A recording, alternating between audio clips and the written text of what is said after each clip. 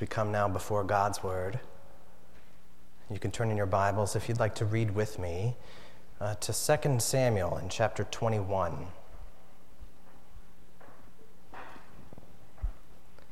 This is in the Old Testament, 2 Samuel, chapter 21.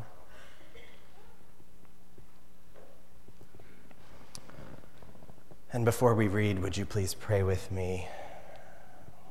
Our God, we know that your word is alive because you are alive. And Lord, would you use your word now to pierce our hearts, to discern the thoughts and the attitudes of our hearts. Lord, would you help us as we come now to see you and to follow you? Would you help us to believe and guide us by your Spirit now, we pray in Jesus' name. Amen. I want to read here 2 Samuel chapter 21. I'll begin in verse 15 and read through the end of the chapter. This is 2 Samuel chapter 21, beginning in verse 15. There was war again between the Philistines and Israel. And David went down together with his servants, and they fought against the Philistines, and David grew weary. And Ishbi-Benob, one of the descendants of the giants, whose spear weighed 300 shekels of bronze, and who was armed with a new sword, thought to kill David. But Abishai, the son of Zeruiah, came to his aid and attacked the Philistine and killed him. Then David's men swore to him, "You shall no longer go out with us to battle, lest you quench the lamp of Israel." After this, there was again war with the Philistines at Gob.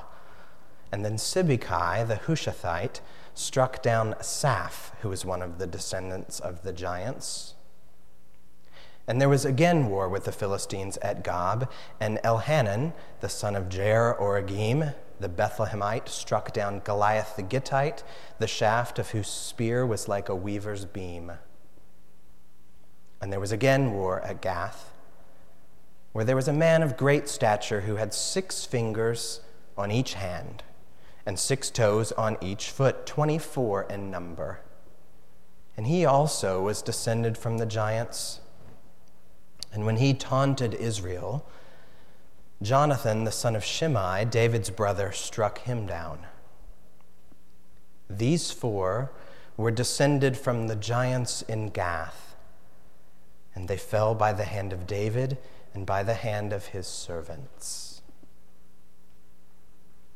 This is God's word. Now, here at Big Creek, on our Sunday mornings, we've been reading through a section of 2 Samuel. We've been following really what is a civil war in Israel during the days of Absalom, the son of David. And so we're focusing just on that season during the life of Absalom. So that means we'll finish with the account of Absalom's death, which happens in chapter 18 of 2 Samuel. And that's good. But that also means that we're not going to get to make it to this section in 2 Samuel. And honestly, that just makes me a little sad. I really wanted to get to dive in and preach on these verses. So here we are. I'd like to say there's a holier reason for this than that, but that's it. And as I dug into these, I found things that I did not expect here. At least not that my younger self would have expected. Maybe this was the same for some of you too. When I discovered these verses when I was a little kid, and even now it's very similar, I was just fascinated by this. I mean, I knew the story of Goliath, but there's more giants. I'm looking in here, and these are like giant people. It's not just one giant. There's a bunch of giants, and not only Goliath. And so it was just interesting to me and strange. So this was up there with, the account where the prophet makes the axe head float in the water. Strange. And the part where there's the she-bears that go out and maul the boys that call Elisha bald head. Strange. And the guy that is listening to Paul preach, and he falls out of the window and dies, but Paul raises him up. That's strange. I see that last one with whole different eyes now as a preacher. If you're sitting close to the window, scoot in just a little bit. But these are all just fascinating, odd parts about the Scripture. They're almost unbelievable. And not only are there giants here, there's one giant with 6 fingers and 6 toes. What's going on there? Now, at this point, I want to be careful here for us, especially for me. I don't want to treat this section like a Ripley's Believe It or Not to gawk at. And this is not just snippets of trivia to show off at parties, whatever parties you're going to in which that would be impressive. And in choosing this passage here, I am not trying to be novel or cute, or just find something new and different and strange, because I know I'm speaking to a room full of pastors and elders and leaders, and you have heard it all 100 times. This is God's holy word. And all Scripture is breathed out by God and is profitable. It is useful, all of it. And that includes these lines of God's word. And we know that not all Scripture is profitable in exactly the same way. So we need to regularly hear verses like, "The Son of Man came not to be served, but to serve, and to give his life as a ransom for many." We need to hear that Christ died for sins once for all, the righteous for the unrighteous, to bring you to God. We need to hear that if anyone is in Christ, he is a new creation. The old has gone, the new has come. We need verses like that often. They're central to our faith in Jesus. And some verses we even need to hear more often maybe than other parts of Scripture. And those are the ones that we try to memorize even. We crochet them into wall hangings. Or maybe, scribble them on our bathroom mirror or on a note card on our office desk. Or if we're really edgy, we maybe tattoo them on an arm or a foot or something. And all of those things can be good. These are attempts to keep the deep truths of God before our eyes so that they'll sink deep into our hearts. And yet at the same time, I don't want that to take away from what we read here. Because this is still the breath of God. And he has purpose in it, more than just to report the quirks of Israelite history. We would miss the good profit that God would give us if we neglect even these curious passages. So we need to ask as we look at this, what would God have us to see here? So, Pastor, elder, Christian, let's look and see what the Lord is saying. There was war again. It starts.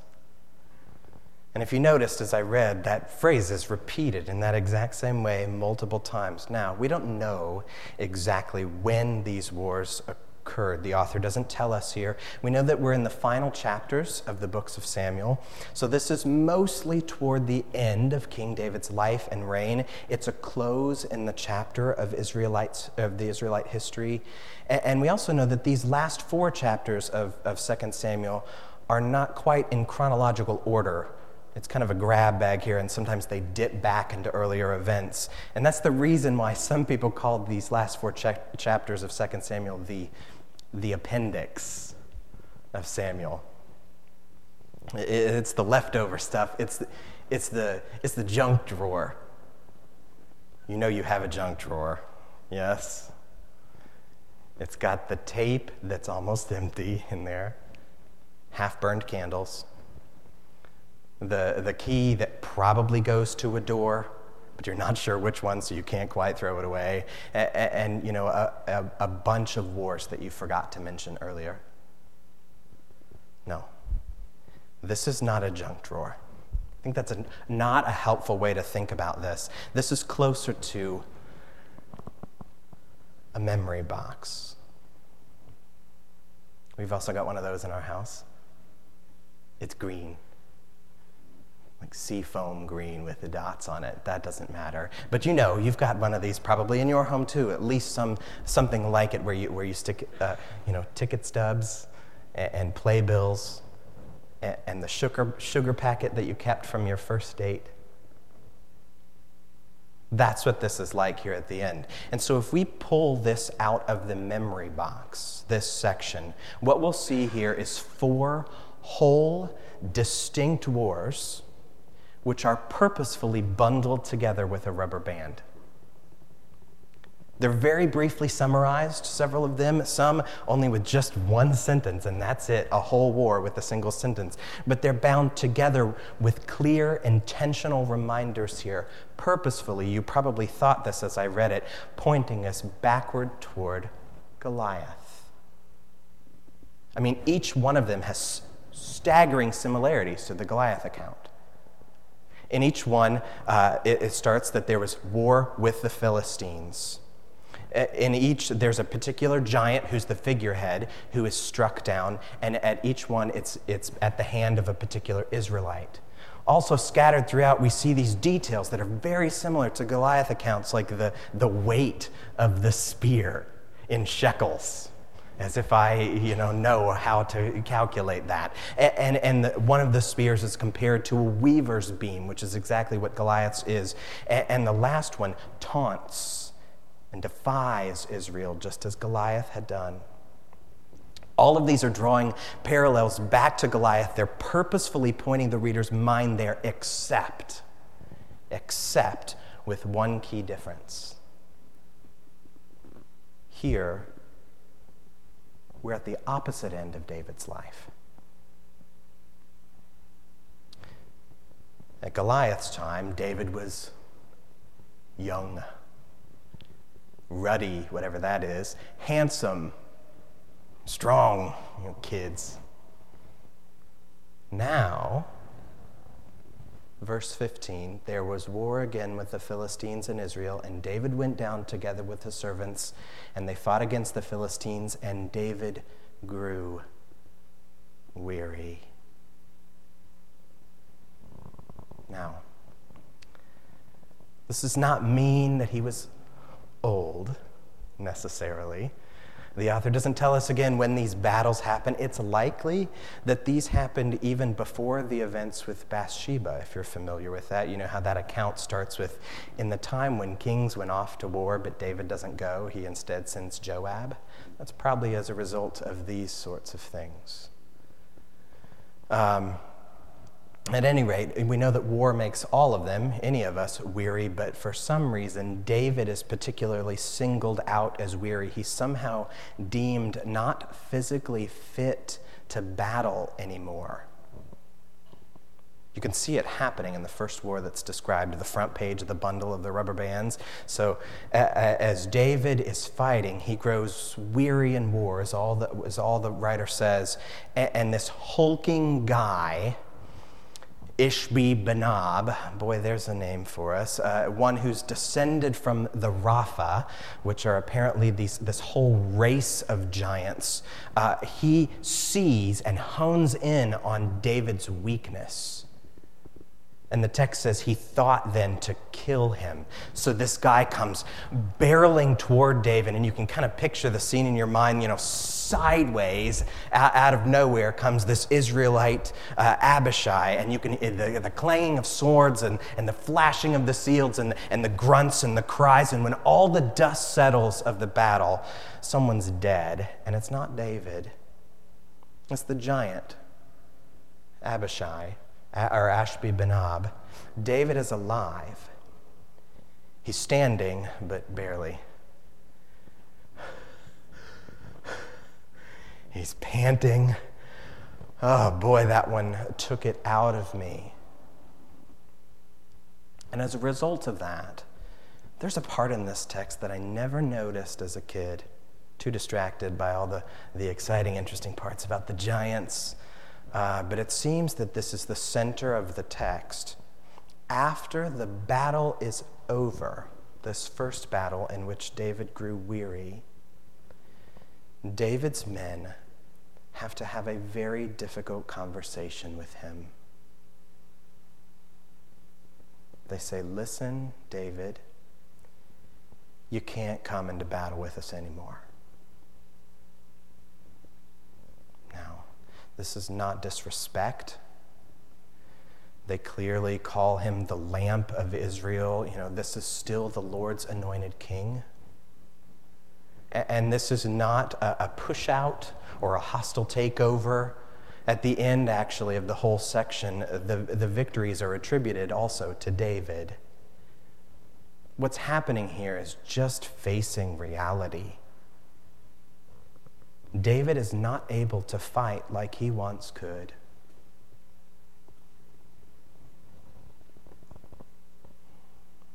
Perhaps you know a measure of what that is like.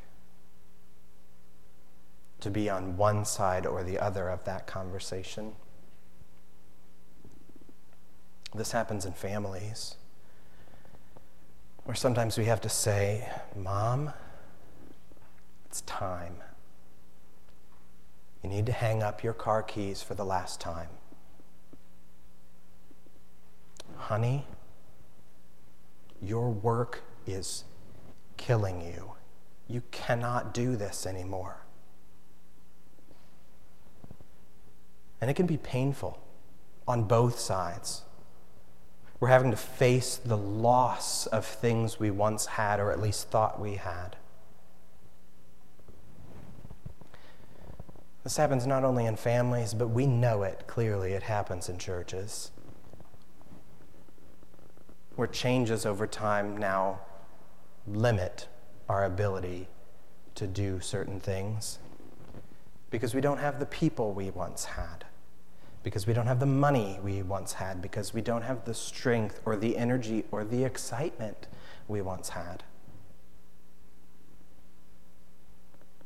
And pastors, this happens to you too. Even us younger ones.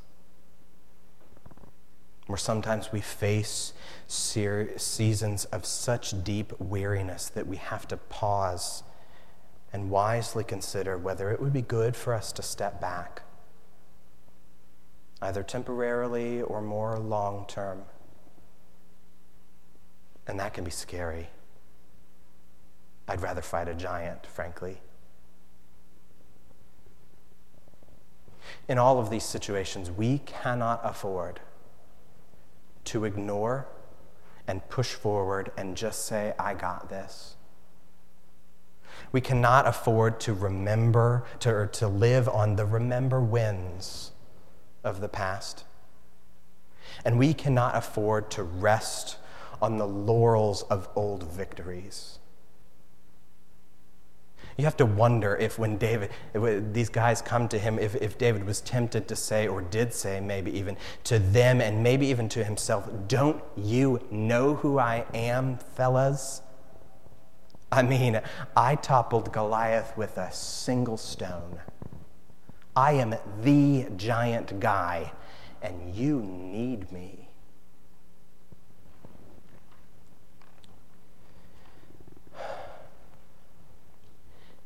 It is no disgrace to step back in weariness. It is no disgrace to step back in weariness, but it is disgrace to press forward in stubbornness. And if, by the grace of God, we do not make war on the sin of our pride to put it to death, that pride will turn on us and try to kill us instead. These things may be very costly, not only to us, but to our families, to our churches, and even to the name of the Lord.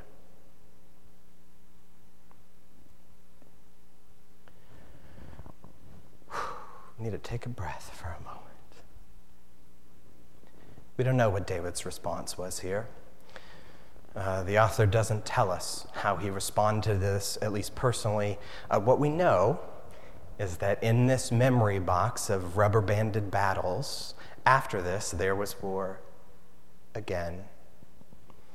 And in the next 3 battles, David does not appear. And there's still victory. There was again war, and there was a giant Saph, and he was struck down by the man Sibbecai.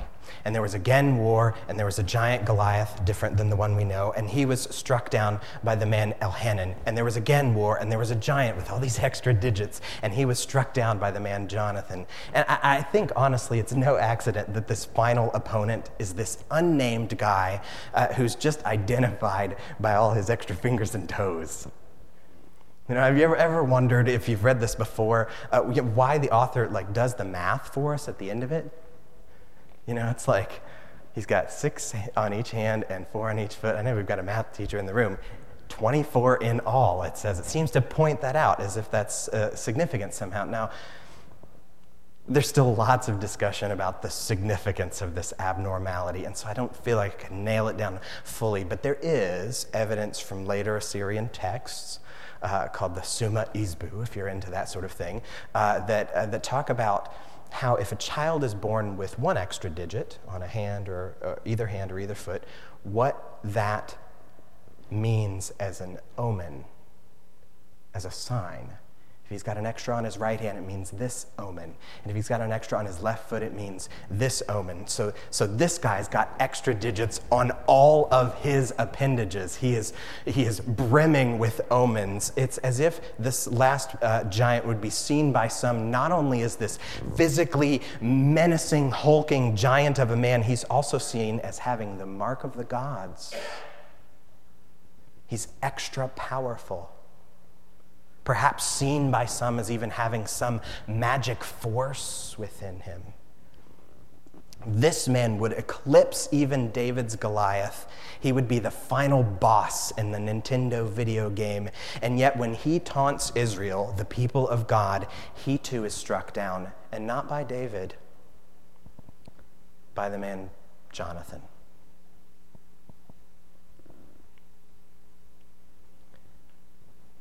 What does this do to us? What profit or benefit does this have for us? This account, all 4 of these taken together, are not as vivid or not as detailed or as visually striking as the Goliath account. There's not books written about these. There's not a flannel graph that's got these guys on it. And there's not songs like the one about the boy named David and the 5 little stones he took. And that's fine. It's even good. We don't need a song about everything. But I'm so glad that the Lord tucked this into our memory box. For us every so often to just pull it out and dust it off and sit with it for a while. Because as we really look at this, the Lord is encouraging and reminding us here that the fate of Israel does not rest on the shoulders of David. These are the people of God. These are his people, and these are his battles.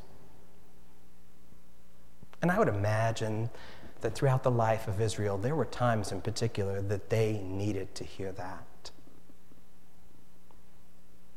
Your people need to hear that, as do mine. The Lord is the Lord. Big Creek. And you probably need to hear this, that the battle does not depend upon you. That even when David is gone, the Lord remains. And he is still powerfully at work in his people.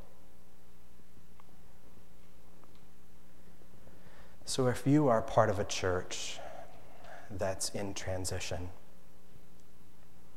either denominationally or in leadership, when David is gone, the Lord remains. And if you're part of a church that has built major parts of its ministries and even this whole church around maybe one leader or one pastor and his family, when David is gone, the Lord remains.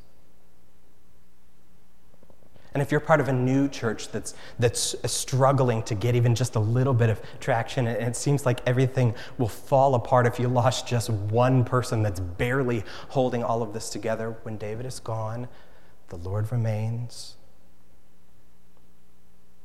And if you're part of an old church where the beams are starting to sag, and so are the backs of many of your people,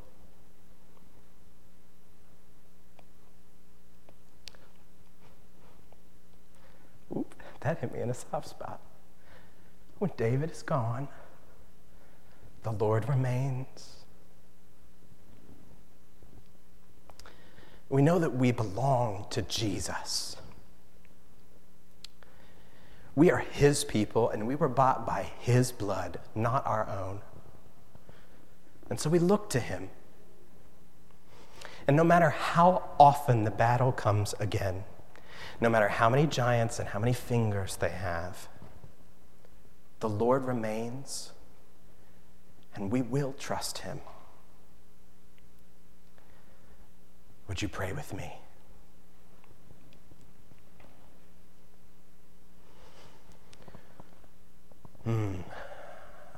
Lord, we thank you for your wisdom in the way that you show yourself to us in this, and reminding us that you are God of all, over everything, over everyone.